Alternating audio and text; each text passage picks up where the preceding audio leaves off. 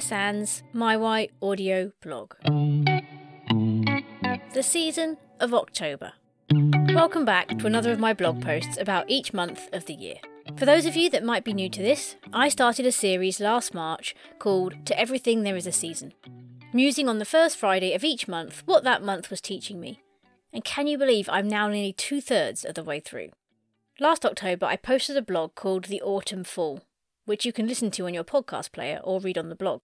I started the post with a beautiful quote by that amazing writer, Unknown. The trees are about to show us how lovely it is to let things go. And I'm very glad I did, because it's a blog that celebrates the beauty, hope and celebration of the autumn season.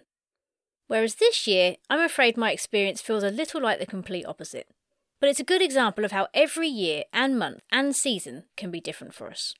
However, before I get to that, let's have a look at what we know about the month of October, aside from its autumn beauty.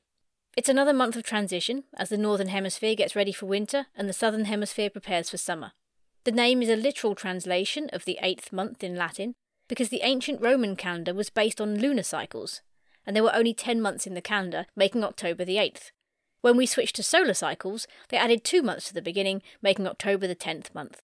There are 7 months of the year with 31 days in them, and October is the 6th. The Anglo-Saxons' name for October was Winterfelleth, with its name containing the words for winter and full moon, because winter was said to begin from the first full moon. I'm not sure if it's supposed to, but to me it sounds like Winterfelleth, which probably sounds exactly the same as I read it out, but I promise the spellings are different on the blog. The first full moon after the harvest moon quite often falls in October and is known as the hunter's moon. These are the only 2 moons that aren't connected to a specific month and sort of move between the two as they please. Anyone that's heard my blog, Meet My Friend the Moon, will know that I'm always pleased to see him full in the sky. In fact, my dad recently told me that when I was about 2, just after my brother was born and I was in the car going to visit my auntie, I would point out the moon as he was driving, so it obviously goes back further than I realised in my likings. More locally, October is the month that the Cheltenham Literature Festival arrives just 15 minutes from my door. 10 days of book-based tents, talks, tea and talent. I've attended almost every year that I've lived in the county, dreaming of the day when I too might have a book to find in the big Waterstones book tent, or I'll be talking about it on stage. Over the years, sadly, I've realised how closed off and divisive this industry can be, with paying members getting first dibs on all the tickets to the big names, which often then sell out, and only certain types of authors getting exposure. And you can only take so many interviews from celebrities who didn't really want to write a book but thought they should and were instantly paid to publish it, before you get a bit jaded. But I still love the atmosphere of the festival. It celebrates the good old-fashioned book, and I seek out the events with debut authors and lesser-known talents that have worked hard for their success. Oh, and I'm going to see Bono this year. You can't really think of October, though, without Halloween coming up. In her poem A Reason to Celebrate about the different months, Catherine Pulsifer writes this about October. October brings trick or treat, full of candy that is oh so sweet. Children dress up, and the pumpkins we carve. I think this is a bigger deal in some countries, like the US maybe, than it is here, but I can't say it's something I've ever looked forward to. I mean, who wants to walk into shops and be confronted with cobwebs, witches, ghouls, monsters, severed hands, skeletons, terrifying faces in pumpkins with fire behind their eyes and copious amounts of sugary treats? They're mostly the sort of thing we spend our lives avoiding. Even though traditions of All Hallows Evening, if you go back far enough, can be linked to some good reasons to remember the departed, there's still a lot about this season that freaks me out. I mean, if I came up with a new season where I suggested children dress up in terrifying or just downright confusing costumes and went around knocking on doors expecting sweets for their efforts, I'm not sure it would take off now. I have memories of being younger and hiding upstairs with all the lights off to watch the trick-or-treaters wandering around our estate knocking on doors. We didn't answer the door, so we had to look like we were out, or else there was a risk of your house being egged for not having any sweets. I used to love the excitement of watching the costumes walk past the house and the thrill of hearing someone knock on the door and having to keep very quiet until they went away. I remember watching one very well-wrapped toilet paper mummy go past, only for him to return not long later unravelled, just a boy in a tracksuit with a few pieces of toilet paper clinging to his clothes. So I'm afraid Halloween isn't really going to evoke lots of happy memories for me on this one. It only makes it into October by the skin of its teeth, and if I had my way, I'd drop-kick it into dreary old November. October is, of course, perhaps most famous, in the Northern Hemisphere, for autumn leaves. If you wanted to go and see the autumnal colour on the best trees, you'd most likely try and go in October. If you want to imagine kicking around piles of leaves on the floor in your wellies, you'd probably think of October. In the Each Month poem by poet Unknown, it says this: September turns the green leaves brown, October winds then shake them down. In my blog, The Season of September, I used half a quote, saying I was keeping the other half for October, and I'm sure you've been waiting eagerly for me to finish it. Well, wait no more. The first part went like this. Ah, September, you are the doorway to the season that awakens my soul. And this is the full quote. Ah, September, you are the doorway to the season that awakens my soul. But I must confess that I love you only because you are the prelude to my beloved October. That was by Peggy Tony Horton. October is a month with a lot of beauty to it, and it's a different type of beauty to that of spring and summer. L.M. Montgomery, in Anne of Green Gables, wrote this, I'm so glad I live in a world where there are Octobers. And Stephen King, in Salem's Lot, describes it like this. But when fall comes, kicking summer out on its treacherous ass, as it always does one day, sometime after the midpoint of September, it stays a while, like an old friend that you have missed.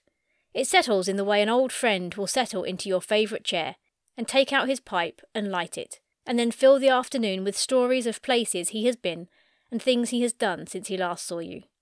I know what he means. Autumn does feel like a time of reflection, for reminiscing. As the weather gets cooler, darker and wetter, we are forced to look back for memories of warmer months and time outdoors. As to look forward is to look into the face of winter, and we're not ready for that just yet. As I type this, the wind is howling around our house. There are raindrops on the windows, and my hands feel like ice. Though that may be menopause.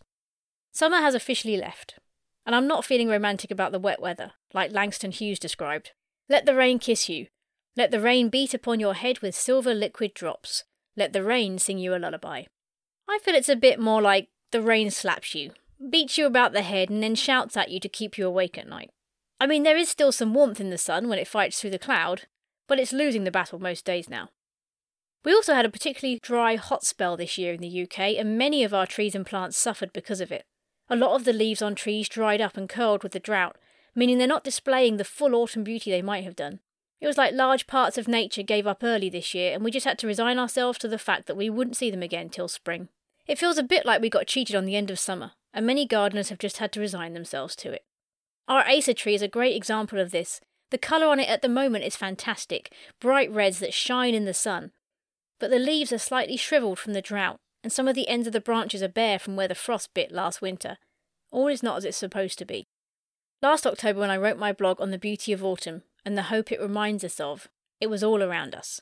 Our own garden was a beautiful display of reds, oranges and pinks, a perfect goodbye and the last hurrah of the plant life. It gave me hope for the winter too. But this year feels different, for me personally, and for nature. This year I see the red coming through the leaves and it reminds me of a heart in pain. I see things trying to achieve autumn colour, but their leaves are withered and tired. I see the other side of letting go, and it's not a beautiful release of the old ready for the new, it's the final sigh of a tough period when there's no other option but to let go and face the winter ahead. That might sound very depressing and a bit melancholy, but I'm discovering in each of these month blogs, my reflections are guided so much by where I am on my own journey with grief and life. I fully believe that every month of every year could teach me something completely different, purely depending on the season I'm in with life. It fascinates me that my blog on autumn last year was so hopeful and full of promise, and that will be how some of you are feeling now, and you'll seek that blog out instead of this one perhaps. But for me, I'm not seeing October that way this time around. I'm seeing a film of sadness over nature. There are two garden creatures that visit us at the moment that I'm having particular empathy with over the last 2 weeks. Lumpy and Scragglepie. He started as Scragpie, but he is just scraggly, so his name got elongated. If you follow me on Instagram, you may have seen Lumpy. He was a hedgehog that Chris spotted on the night camera with a giant lump on his back. After consulting with the local hedgehog rescue, they suggested we catch him and bring him in. So we did. This story involved putting him in a cosy cardboard box overnight until they opened the next morning. Seems straightforward, only as Lumpy was basically kidnapped by us after his breakfast and was not inclined to think he'd spend the day in a box, he chewed his way out and made a right mess in our dining room, weeing and pooing over everything. Thank goodness we shut the door. And then he got back in his box and went to sleep. Anyway, turns out Lumpy was a girl, and she had an abscess that needed draining, and she's still in the rescue on antibiotics until she can come home and we can release her again, all being well. Scragglepie, well, he's not the prettiest bird in the sky. Scraggle is a magpie, but he doesn't look like the other magpies that visit, which can be up to 7 of them in the early morning, much to Chris's disgust. I notice him visiting the garden, mostly on his own, as he preens himself on the fence, going about life, but seeming fairly happy. Magpies get a very bad rep for their naughty behaviour and bullying, but they are stunning birds.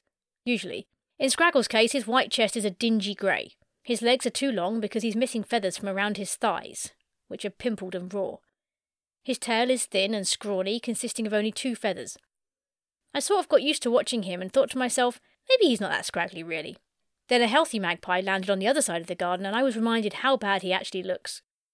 I like watching him outside my window. He comes almost every morning. He's clearly been through the wars but seems to enjoy the simple things.